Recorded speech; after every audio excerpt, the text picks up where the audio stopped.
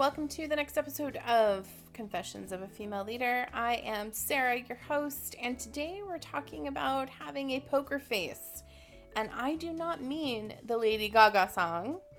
I'm talking having one in meetings with your staff, because as we all know, in leadership, there is this inherent power we have, whether or not we want it or not, for people to want our approval. And sometimes that could be at the detriment of our team. And if we're in meetings and we're giving signals that things are good or bad, most of the time our staff are not giving their much needed opinions, or their ideas are being creative and we're stifling it without even knowing it. So I give you 3 ways that I have personally worked on this, ways you can work on this during meetings or even skipping the meetings, and really get back to what your team does best, which is coming up with great ideas, being creative, innovative, and just being absolutely wonderful. So enjoy.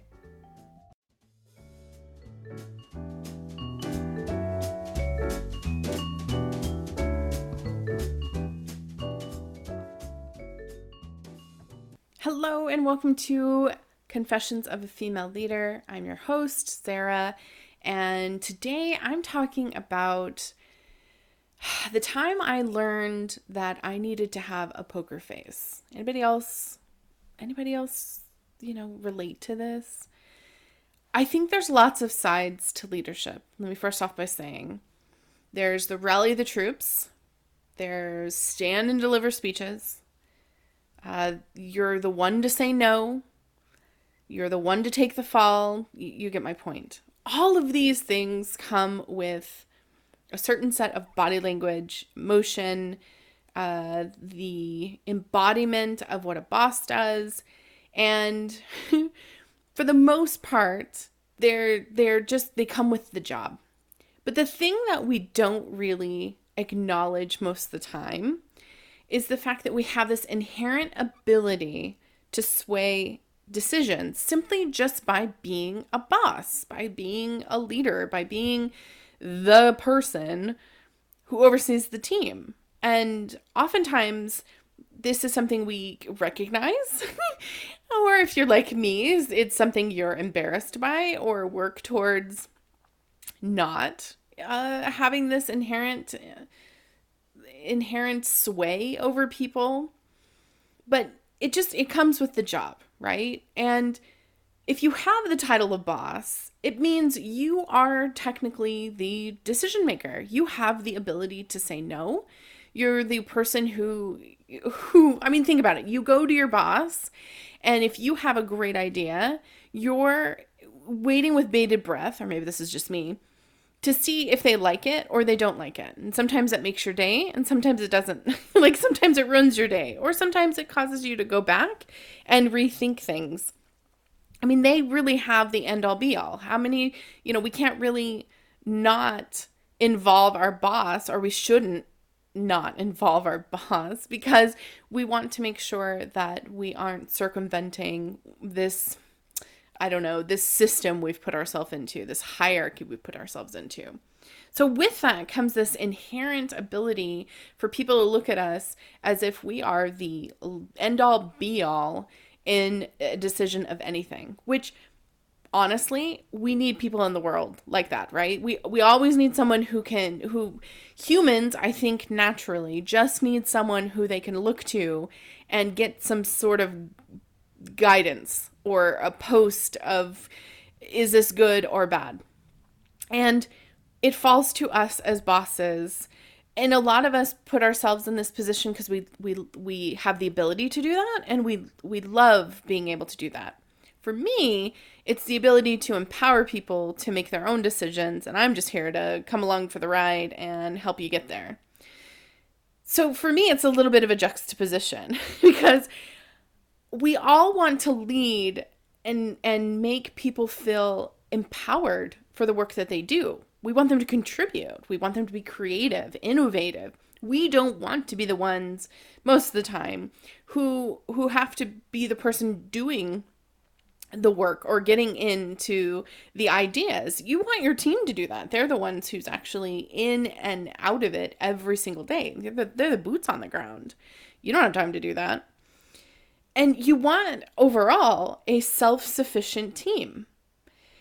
And I would like to say that that's what happened in my experiences with teams, but I based actions and outcomes on some situations that happened to me. So like I would find that my staff, even though I would give them free range and throw out the carpet and say do whatever you want, here's just the basic outline, go do, I would find that anyway they would still come and ask for my permission. And oftentimes I felt like I was giving the message to be innovative, to be creative, but there was always some block, or for some people, there was always some block where they felt like they still needed my permission in order to just take that next step, even though I was saying, just take that next step. And I never quite understood that. I never quite understood what about me was saying to them that you could go and do these things, but you still needed to ask my permission. And I really tried to show this by doing team events like brainstorming events where we would just sit into a room. I would be the person who was asking the question and asking people to give answers, and never a once did I say one answer was good for than the other. We would all get down to what the solution was at the end of it and go do and have our action items.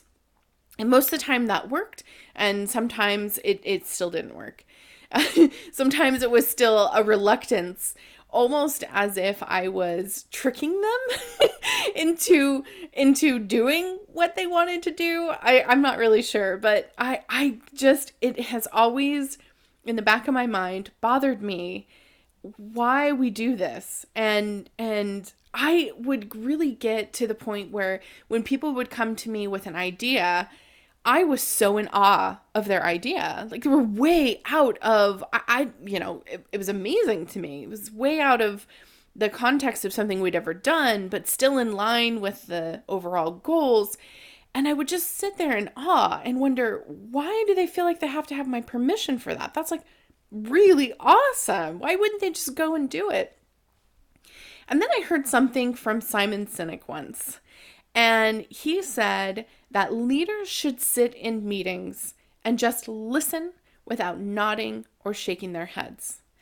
And you can imagine for a person like me who has a very bad poker face. In fact, early into my career, I cannot tell you how many performance conversations I had, the yearly performance conversations, where I had at least 2 different bosses tell me, Sarah, you really need to work on your poker face.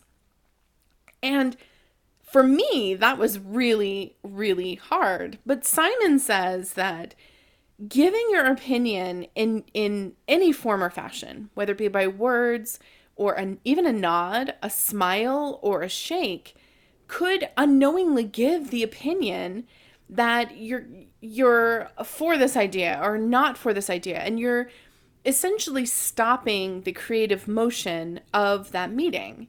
You're possibly giving the person an idea that maybe this isn't the right way to go, or maybe this is just enough.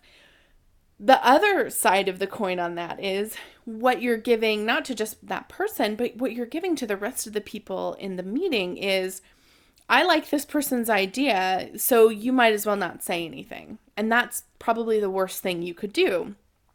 Or if I'm agreeing with, unknowingly showing my support of this idea, and someone in the room has something that might be counter to that or have a difference of opinion, now I'm squelching that, where there can be no discussion because I'm giving my seal of approval without being able to hear the rest of what everybody has to say. And I definitely can understand that. Given this inherent ability that we have as leaders to give the end-all be-all decisions, it is very natural for people to look to us for that approval and cause them maybe not to say the things that they need to say, or change the way that they want to say something just so that they can get that approval, or maybe not be at discourse with me. Not to say that I was ever, abusive in that power. It was just, again, a natural thing. And you want all the ideas on the table. You don't want to give anybody the idea that this one idea is it. You don't want people to not talk during these meetings. It's just not the way of the team, and it's really not what a good leader should be doing, because you might have all that power, but you don't need to expend all that power. And I have always been the subscriber of questions, because you might be asking at this point, okay, if I'm not supposed to be giving any indication as to whether I liked it or I didn't like it, then what in the world am I supposed to do in those meetings? Do I just sit there and have like a blank stare on my face? Because trust me, when I learned about this, I started thinking, well, what in the heck is the point of me being in that meeting? Why should I even be there? And then I learned the power of questions and curiosity. And I used that in my team meetings, and I use it in my one-on-one meetings. But even those come with a little bit of care, because you don't want them to come off smugly. So I have 3 ways that you can be more open, and especially not giving any, well, where you can have a poker face, if you will, in these meetings with this idea of not giving away anything. So the first one I would say is truly to be genuinely open and curious. The first thing that I would do is just sit there and listen, and really dive into what is being said and what more you need to know in order to understand it. And asking questions can lead to this better understanding, of course, right? So if I'm asking questions about it, it can be hard not to come off as passive aggressive and, ask questions like, well, why do you think this da da da? Or it's in tone. Again, it's body language. It's all in the way that you ask the question. And if it is not from a genuine place, people are going to know. So I would ask questions like, what led you to this solution? This would give me an idea of what challenges they faced before they even came here. Maybe it was something that I wasn't even aware that they were going through, and that enlightened me in so many different ways. It also allowed me to understand how they even gathered this information to help me feel a little bit more at ease with how they got here, or just educate myself. Really, honestly, I just wanted to educate myself because I was not in the trenches with them. Sometimes I would ask, what do you see as your next steps? And maybe not to the point where I would want a solution at that point, but I would want to hear, have they really looked further than this? And this would guide other viewpoints and other questions that might lead to other ideas. I had someone once who would take this idea of asking questions to a whole different level. I remember coaching them, and I remember them saying to me, but I can't ask these questions. I already know the answers to these questions. And it was true. They knew a lot, but they didn't know a lot about how to come at it from their employee's point of view. I felt like they had a very linear point of view, in the sense that they only knew one way how to do something. And for them, that really furthered the case for their staff not to give ideas. And it was a very tough thing. So what I asked them to do was start getting curious and be genuinely, questioning how they got there. And I remember them coming back to me, and they told me, okay, I did what you said. I went into it. I went with questions, and here's how I did it. And the way that they did it was in a sense that they swayed the decision through their questions.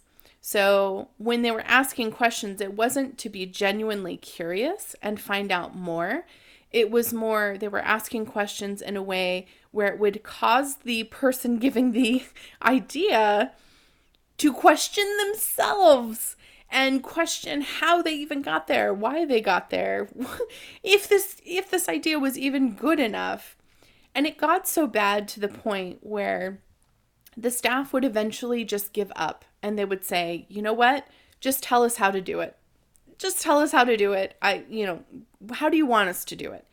And we both knew at that point that did not make the full circle of what really needed to happen. So if you are not genuinely curious, don't ask the question. Your staff will know. Your staff will know that you're trying to sway their ideas, that you're trying to change their mind with the guise of being a team member or being supportive. And that is probably one of the worst things to do, because that will not only close the conversation, but it will not allow for further conversation down the line as well, because they will feel like you're trying to trick them into doing something that you want them to do versus understanding what they're doing. The second thing is obviously to have a good poker face in these meetings or any type of interaction that you have. Again, this was very difficult for me because early in my career, like I said, the performance reports that I had, they told me I needed to work on it. And I remember being so upset by this because I felt like people should know if I'm disagreeing without me even saying anything. This was like precursor for me to allow for this time with them, to let them know exactly how much I disagreed with them. And a lot of times that got me in trouble, and it did not further my case. It actually upset people more than it helped the situation. And I see this also with staff as well. Again, going back to that inherent boss attitude where people look at you because you are the boss, you are in this upper echelon, position. It's coming back to practicing what Simon Sinek suggested in the meetings. I tried this, and sometimes it didn't often go as planned. Sometimes I was too much in my head, trying so hard not to have any type of emotion on my face at all, that it didn't come off naturally. And what I would say to this is, if it's not natural to you, continue to practice it. Be mindful of what you're doing. Catch yourself when you're doing it. And I promise you, with practice and with understanding of the room, the people you're with, I promise you it does get easier and it does get better. And you'll learn to take yourself away from being in the meeting. And what I mean by that is you're a part of the meeting. You are not overseeing everything. Sometimes it's easier to understand that your role is there just to be part of the team. Even if they don't understand that, that's something that you can reinforce and let them know, just even by the fact that you're not saying a word, that you are still part of the team. If you're letting the dialogue happen around you, and maybe no one's asking you for your opinion, which that would be great because you want them to have their own conversations, then that is probably the goal that you want. And by not having any type of body language that shows otherwise, facial expressions, or even crossing your arms or sitting back in your chair. I had this bad habit of doing that.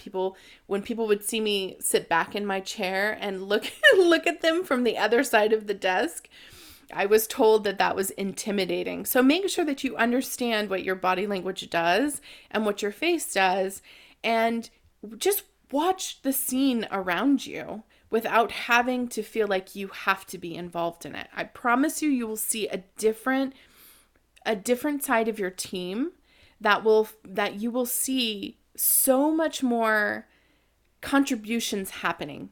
And that's what you really want. You want a self-sufficient team, which leads me to my third one. So if you are part of the meeting, and maybe you need to start thinking about, if you do actually need to be part of the meeting. This was something that I started to do once I understood how I was affecting the meetings. If I didn't really need to go to a meeting to give a stamp of approval or whatever they were needing from me, I often declined to go to the meeting. This set the tone to let them know, hey, I trust you. I trust that you know what you're doing, because I really did. I trust you to know what you're doing. I trust you to understand what the outcomes are. I trust you understand how to get there. You are the experts. So I don't need to sit in there. I don't need to do anything. This led to some very interesting decisions that came my way. Oftentimes, actions would happen first before they came my way. I was obviously told they were going to happen because I always like to stay in the loop, not because I felt like I needed to, but you never know from higher ups if there's going to be questions, and you never want to be in front of your boss not knowing something. Just a little tip there. But this allowed my team to not see me as the end-all be-all and micromanaging them and their decisions. This was the team that I wanted. I did not have time, nor do you probably have time, to sit in a bunch of meetings all day to hear every single idea, every single thing. Of course, there are going to be some important meetings that you need to be in, and you can determine those. But when it comes to what your team is doing, trust them. Trust that you've put things in place that will allow them to get to that next step of where they need to go, and trust that they can work together. Now, if they can't, then that's a whole different, it's a whole different episode, but it's also a whole different idea of what your team needs from you. I really do think that if you practice this, not coming to meetings, there's a couple of things that will happen. One, you'll start to learn that you don't have to have the control on everything. You really don't. You really don't want the control of everything either. The other thing that you notice is that you're starting to encourage a culture that allows for fresh new ideas that have no judgment attached to them. That there is collaboration happening in or out of meetings. Doesn't really matter. Maybe they don't have to have a meeting, but those things are coming to you. They're bubbling to the surface because people are excited, or great things are happening because of these fresh, new, innovative ideas. And you don't have to be a part of any of it other than you, at the end of the day, praising your team for doing these things. That's the cheerleader side of leadership. That's the important side of leadership. It's really a hard thing to grasp if you're so used to being in things. I understand for middle management managers, because I was there. I remember being a director and having to be a part of a lot of different things. I remember that it was so necessary for me to be in meetings so that I could understand what was going on. So I understand that factor of it. But I'm talking also about innovative things, the ideas. You don't have time to control all of those. And sometimes it's just better to set up the serve and watch your team go. So think of some ways that you can release that control, where you can encourage maybe more ideas and more dialogue with your team by skipping a meeting or two. I promise you it gets easier with each one you do. Maybe it's not the first or second time you do it that you feel comfortable, but find small ideas or small ways that you can maybe relinquish yourself from these meetings, and see how that feels. See how different your team reacts. If they start to question, why are you not going to my meetings? Just reinforce, I trust you. I trust you know what you're doing, and I don't need to be at everything. I'm really excited for the ideas that you're going to show me that you've been working on. Maybe set up some time for them to come back to you in a month. Oftentimes I would do this as well. I would say, all right, we need a new A, B, and C. I would give them very vague information, just really the outcome that I wanted in terms of the goals. And I would say, okay, here's the team. Put the team together, And I want you guys to, come back within a month, and here's the first thing I want.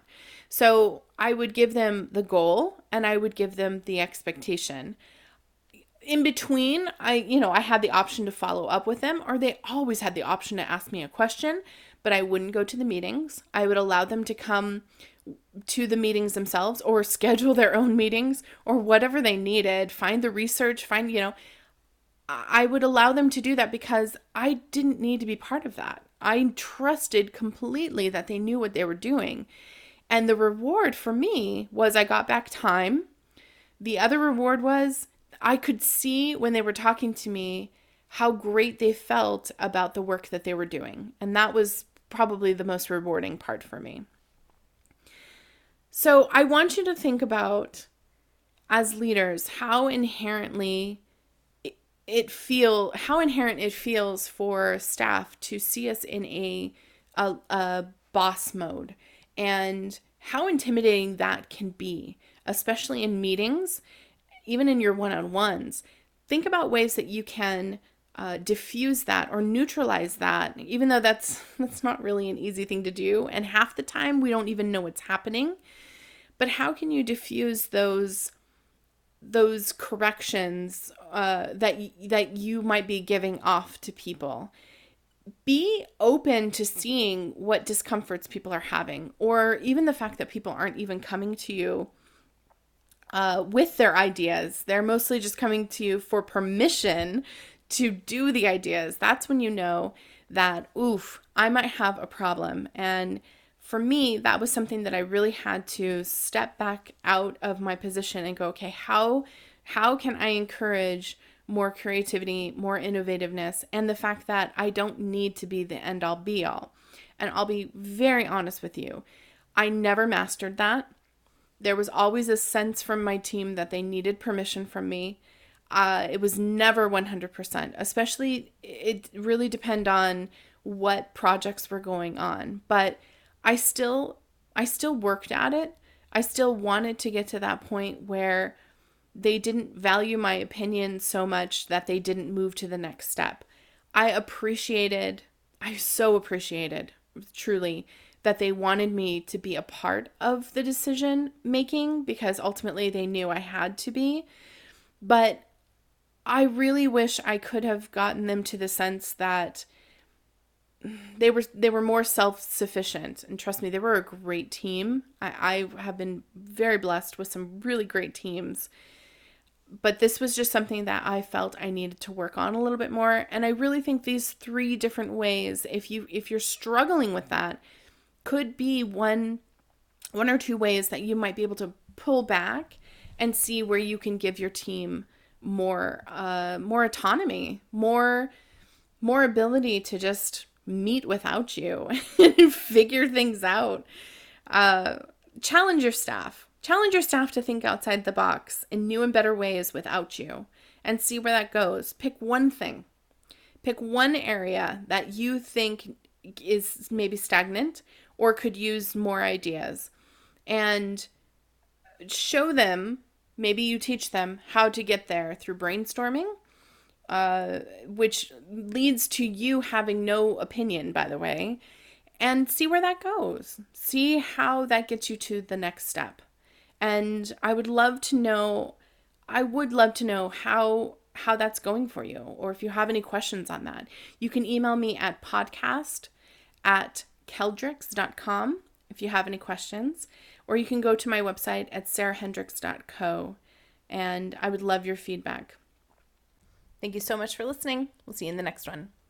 This has been Confessions of a Female Leader with your host, Sarah Hendricks. You can find me at sarahhendricks.co, on Instagram at Miss Sarah Hendricks, and you can email me at podcast@keldricks, KELLDRIX.com. I hope you enjoyed today's podcast.